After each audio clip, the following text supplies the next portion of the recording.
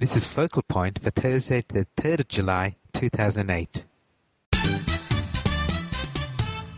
Welcome to Focal Point, the podcast that shows you how to tap into the power of the internet in your business and your life.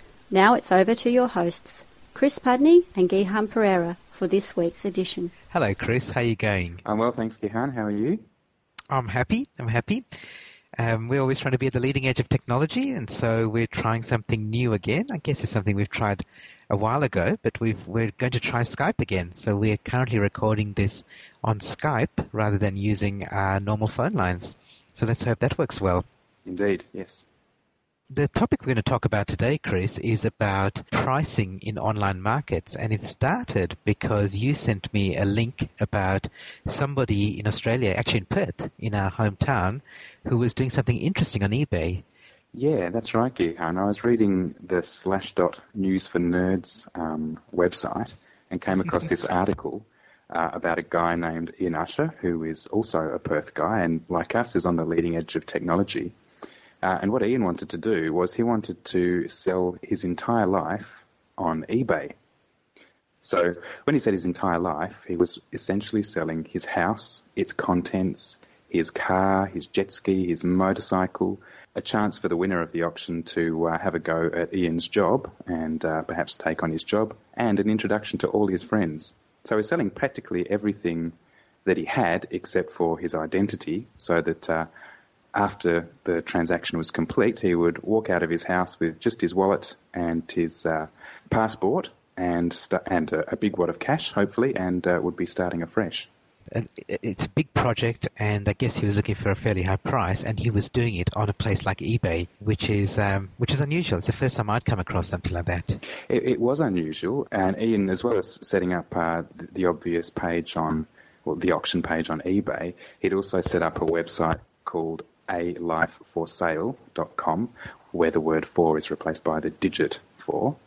And he had a lot of detail and background information on alifeforsale.com about exactly what it was that he was selling, so details about his house and his jet ski and his car and his job and so forth. And some of the reasons why he was actually doing it, just letting people know he wasn't contemplating suicide, but that he'd had a bit of a painful divorce and just wanted to make a clean break.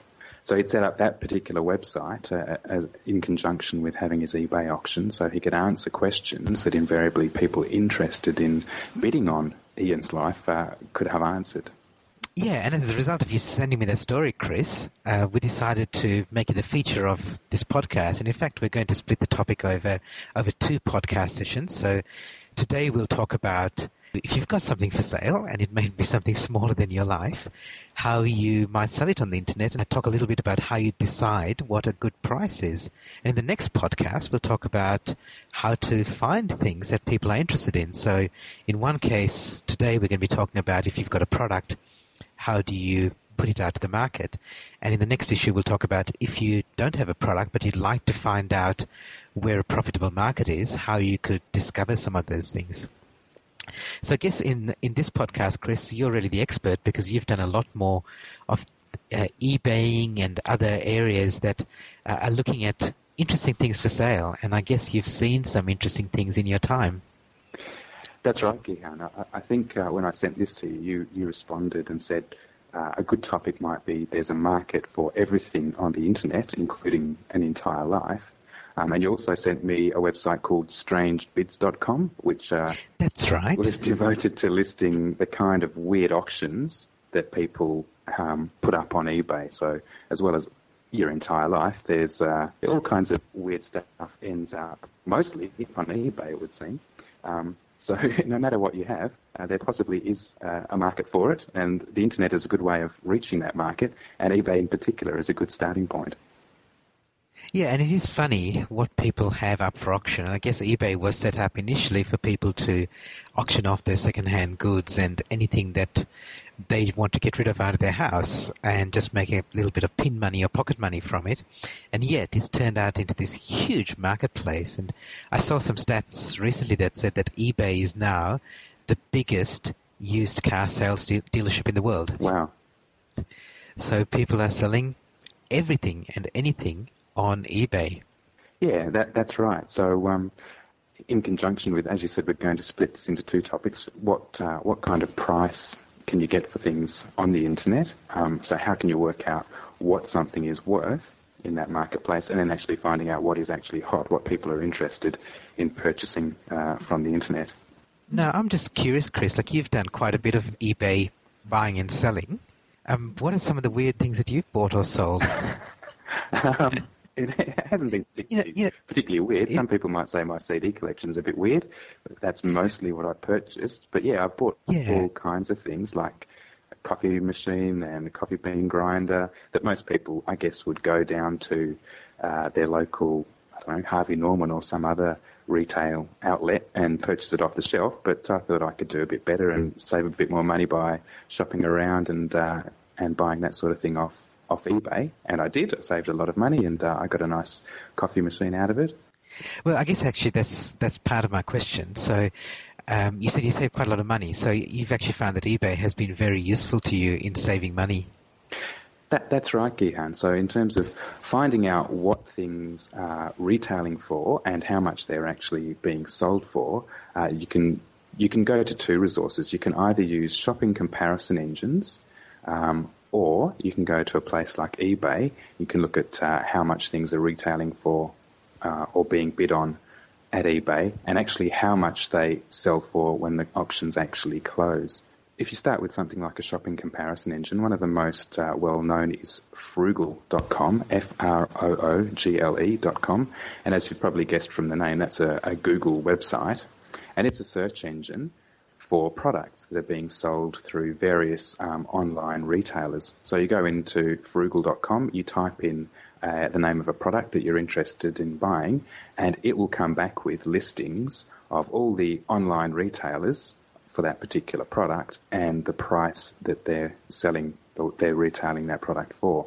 And you can then rank them according to price, and you can narrow it down according to your location if you happen to be a US-based person. And that gives you an idea of where you can find this product most cheaply, and that also includes places like Amazon, some of the big retailers like Amazon and eBay as well. So eBay listings are included in Froogle's search listings.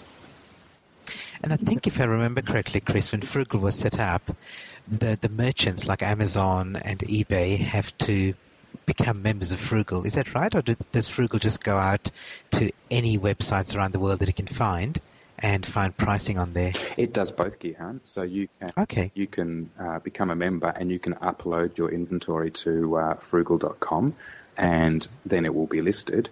But Froogle also uses Google's search engine indexes to extract product listings and include them in search results when you search on Froogle. So it does both. It goes out and it crawls websites just as part of Google's or ordinary crawling of the internet. Plus, it takes inventories that have been submitted by people who have accounts with Froogle.com. Right. So it's a great place to get started. And you mentioned Amazon.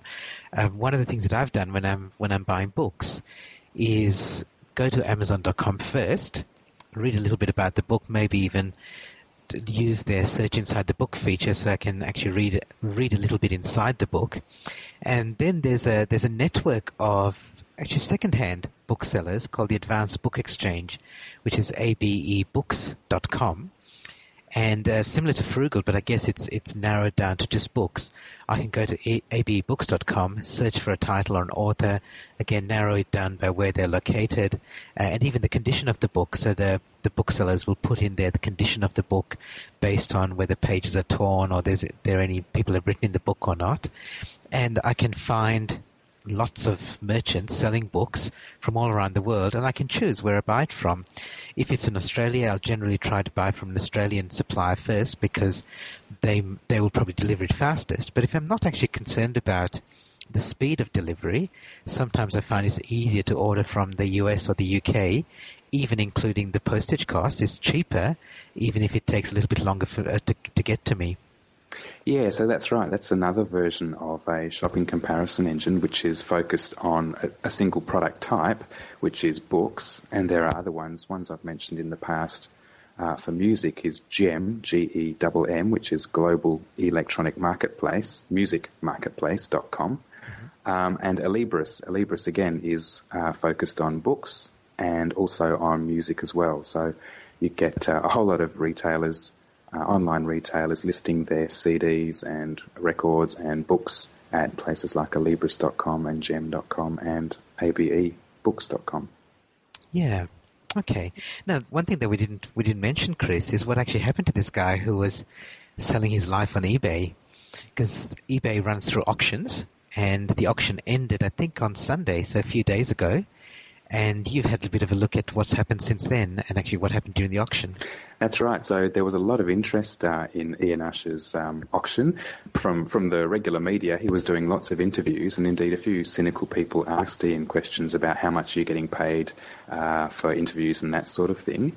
And he answered that question quite honestly. He said he wasn't getting paid anything, but what he was doing was making sure that he publicised his auction as widely as possible in order to get the best price. And ultimately, the price that he got for his entire life, or an approximation of it, was 399,300 Australian dollars. So just under 400,000 Australian dollars, which, in my opinion, was a bit of a bargain for the buyer. There were, I think, 60 odd bids put in, and the winning bidder got a house in a suburb south of Perth.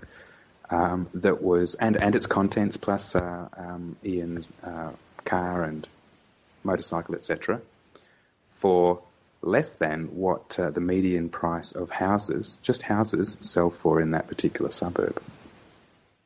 Right, which is an interesting comment, Chris, because you went and did some research into that suburb using other internet resources, which is, again, an example of doing price comparison online. You mean you didn't use an automated engine, but you have these resources available at your fingertips. That's right, yeah. So going to a real estate website and looking at the price history for the particular suburb where Ian Usher's house is located, you could see that it was just over 400,000 that a 3x2 house in Wellard is selling for. So someone got a house plus its contents plus some vehicles, and depending on how much Ian's friends are worth, an introduction to them, for less than the market price of just the house alone.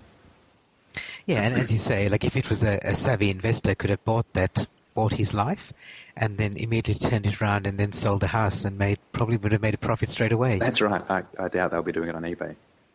Yes, exactly. It's an interesting thing about auctions that one of the things I've heard as a weakness of auctions for sellers is that you don't get the best price. What you get is the second best price, in effect.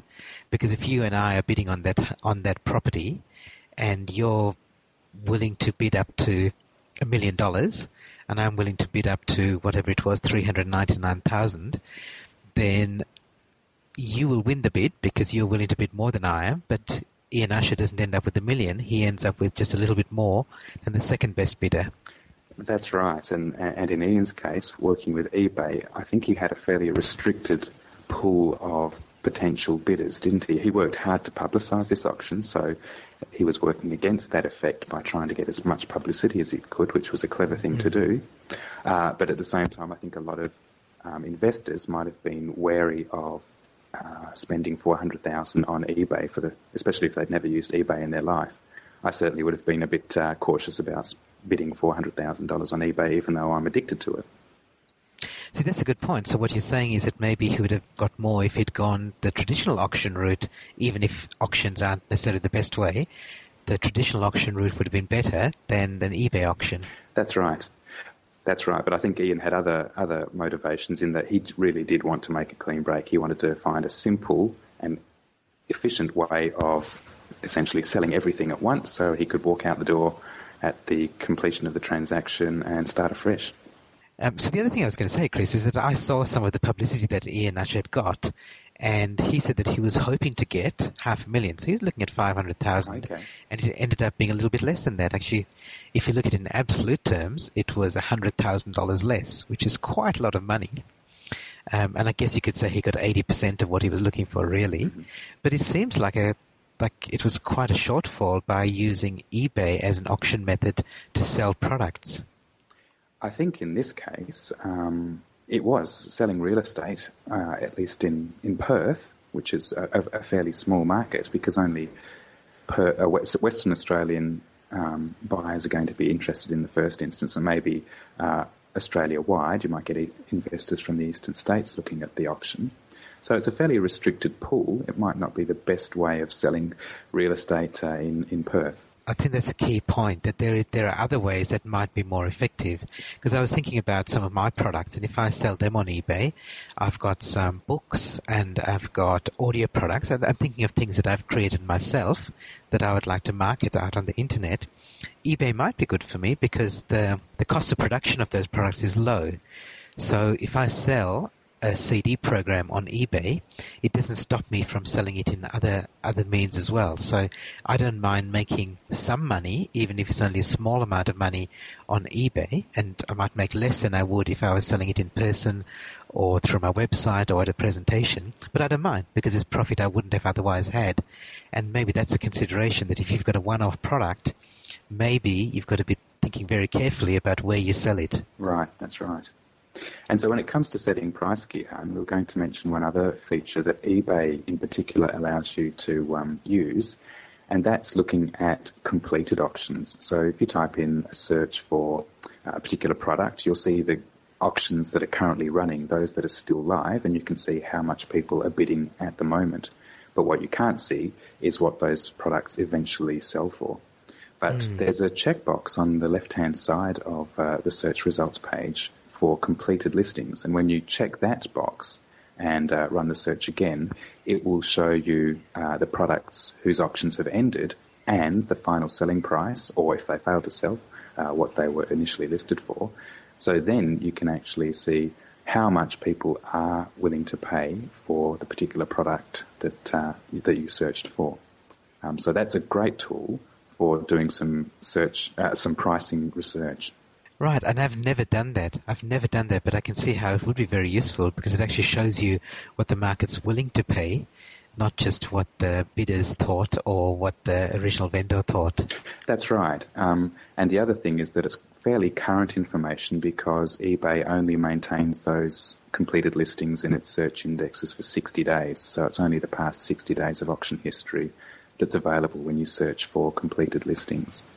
And it's also worth drilling down into that data. You can then actually look at the listings themselves individually and just check that the reason that a particular auction, a particular price was achieved was because, say, there was damage to the goods, or perhaps the goods were available only to a small region, so some people won't ship internationally, for instance.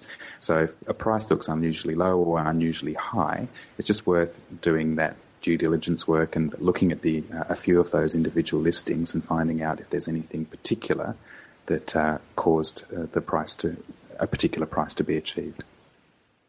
I think you make an important point there, Chris, because it doesn't always have to be about price. So if you use either the eBay completed listings, or use Frugal, or you use Amazon's Marketplace or ABE Books or any of these comparison sites, if you're selling something on the internet, you might be happy to quote a higher price and expect that higher price. For example, it might be because you're in Australia, or it might be that you've got fast shipping or no shipping costs. There may be some other reason other than the price why someone would be willing to pay more. That's exactly right. And getting back to eBay, you talked about some of the weird things that I might have bought or sold. One of the first times I used eBay was to sell off just some old junk that I had. I think it was like some old film cameras that I didn't need anymore, old Instamatic cameras. And the guy who eventually won them, he was a bit of an eBay expert, and he came and picked them up. He wanted to save on postage, so he lived nearby, so he came round to my house. And he was sort of saying, do you know the reason that you didn't get such a high price for this particular item, this camera? And I said, no, I don't know why that was. And he said it was because that the finishing time of my auction was late. It was after midnight, Perth time. So he said a lot of bidders hang out to the last minute to put their bids in, and if that last minute happens to be at an inconvenient time, they're just not going to stay up late to save a few bucks on a cheap camera, whereas he did, because he was a bit of an expert. So things like that, finishing times of auctions, influence prices, and it's important to understand that when you're looking at completed listings, understanding why that price that final price was achieved? Is it something like the finishing time, or the fact that shipping was ridiculously expensive, or the person wouldn't ship around the world? Those sorts of things all influence the price. Yeah, okay. Okay, so as you say, it is important not just to go by face value, but just to drill down and have a look at some of the details, because they can be significant. That's right. So we come to the end of our time for this podcast, Chris, and I think you've given some really valuable hints on setting prices when you're putting things out in the marketplace. Any last comment you'd like to make? Yeah. If you're going to sell, like we've said, there's a market for everything on the internet. So use the internet to do your market research. Look at completed listings on eBay. Go to a few shopping comparison engines like Frugal and Shopzilla.com and some of the others that we've mentioned. Do your research, but also examine your research results quite closely. Look at them in detail as well. Great. And as we said at the start, this is I guess the first part of a two-part series. And in the next podcast, we'll look at, if you don't have products for sale, but you're interested in selling on the internet, how do you find profitable markets? I guess it'll be appropriate, Chris, to finish off by talking about what Ian Usher is doing now, because you mentioned this to me just before we started the call. That's right. So since the auction completed, Ian said that he'd been contacted by a lot of people who sort of commiserated with his circumstances, his painful divorce that had prompted him to make this clean break, and had talked about what happens next, what they found themselves a bit listless and so forth, and without any goals or directions, because Ian wants to make a fresh break and start anew, but doesn't necessarily have any particular ideas in mind. So he's now set up a new website called 100goals100weeks.com. So that's 100goals100weeks.com, where he's going to talk about, presumably, what he thinks he's going to achieve now that he's made this clean break. And yes, could be quite an interesting website to keep track of. Yeah, and even though it's not related to our topic, I think it just makes a point that he's somebody he didn't just put stuff up on eBay and hope that he'd make money from it. He actually went out of his way to use offline marketing as well, and he's doing the same now. That's right, Gihan. So thanks again, Chris. We'll be back in 2 weeks' time with the second part of this series. Thanks, Gihan. Talk to you then. Bye for now. You've been listening to the Focal Point podcast. You can find us on the web at www.gihanperera.com/podcast. That's GIHANPERERA.com. Subscribe to the podcast, listen to all our past issues, or leave us your comments and questions. We look forward to having you back next time.